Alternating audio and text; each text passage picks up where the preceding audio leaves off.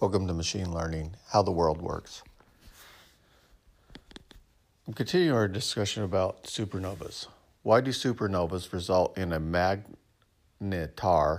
rather than a neutron star?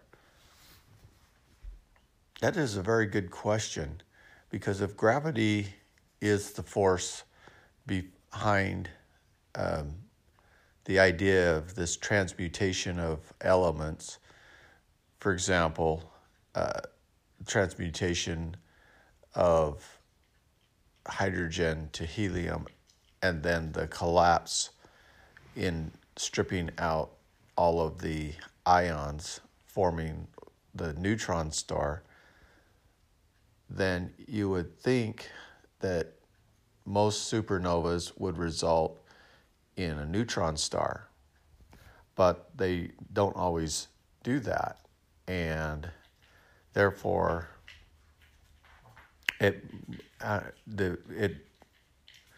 begs the question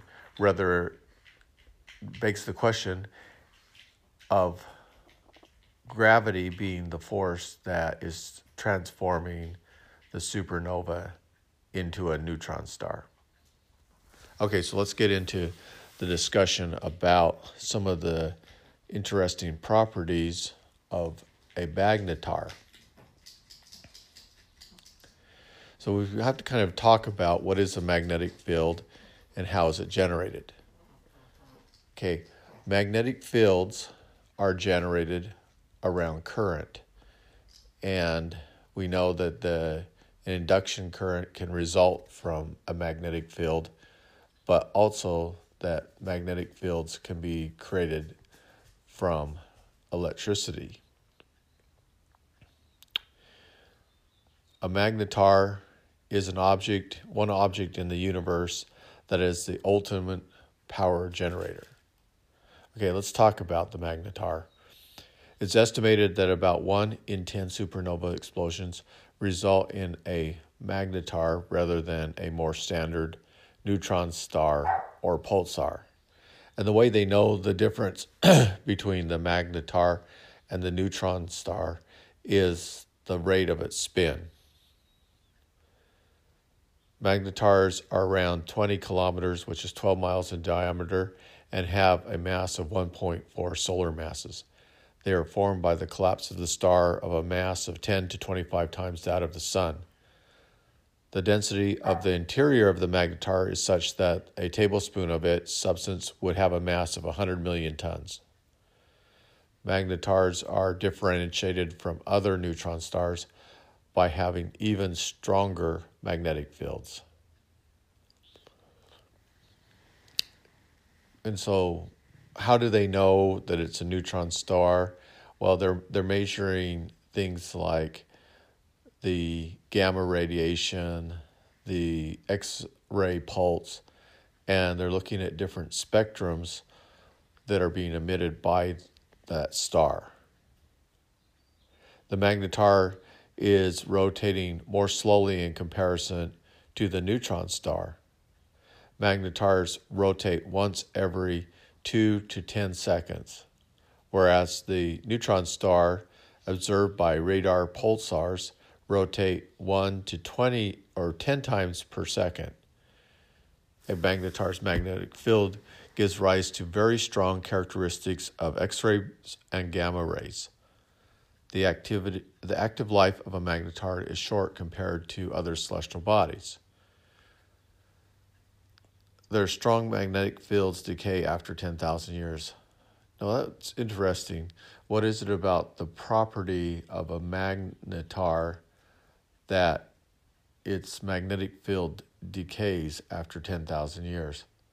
Something is changing in its properties during that time, causing it to lose its magnetic field. If I were to speculate on what that would be, it would be something that is connected with current.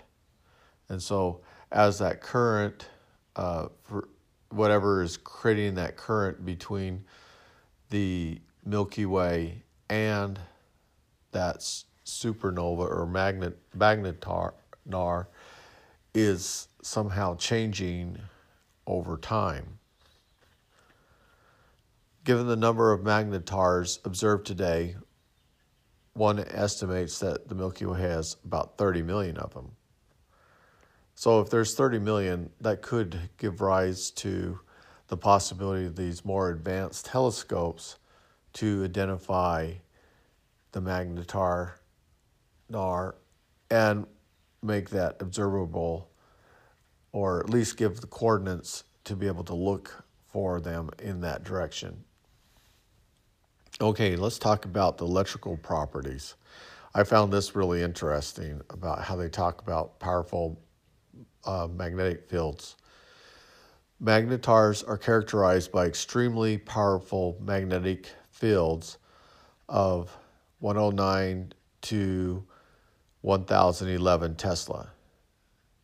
These magnetic fields are 100 million times stronger than any man-made magnet, and about 1 trillion times more powerful than the field surrounding the Earth. Earth has a geomagnetic field of 10 to 60 microteslas. Okay, so what's generating the Earth's magnetic field? What's generating the Earth's magnetic field is current, the Birkeland current that's coming from the sun. So the sun's transmitting current through magnetic fields in space to the Earth, and it's generating these powerful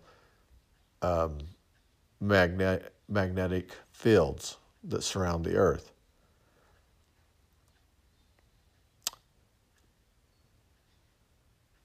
So if you have a neodyme rare earth magnet, it has a field of 1.25 Tesla with a magnetic energy density of 4 times 105 joules per meter squared.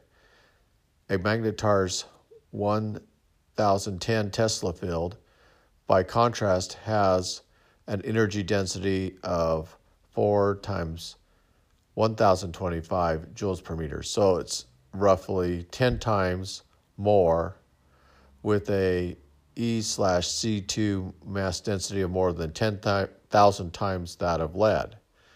The magnetic field of a magnetar would be lethal even at a distance of 1,000 kilometers due to the strong magnetic field distorting the electron clouds of the subject's constituted atoms. And then it can also, this information comes from Wikipedia.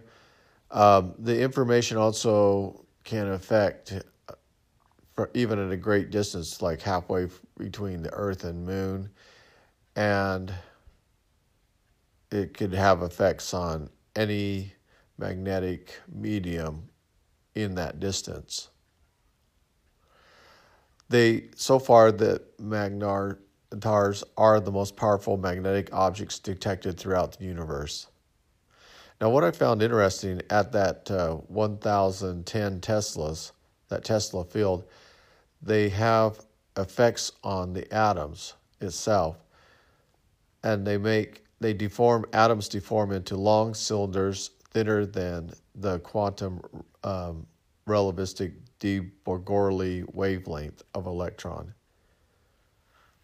It's just a strange phenomena that the elements themselves are transformed under those high magnetic fields.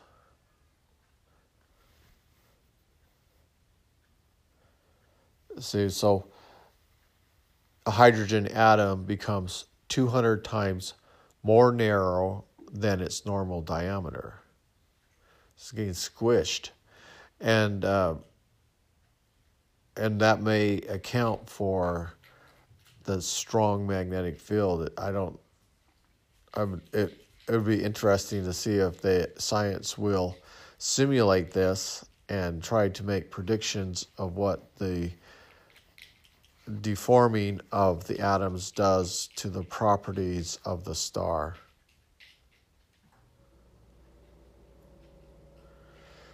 Now, they can also trigger starquakes, which are gamma flare emissions, and those can be detected from Earth.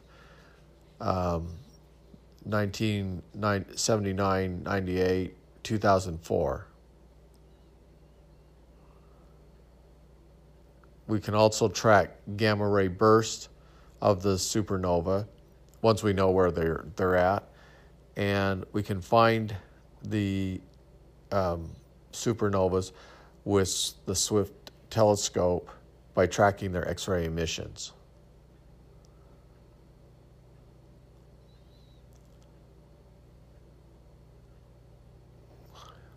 So having the telescope in space is a big advantage because we don't have to deal with distortion caused by the atmosphere.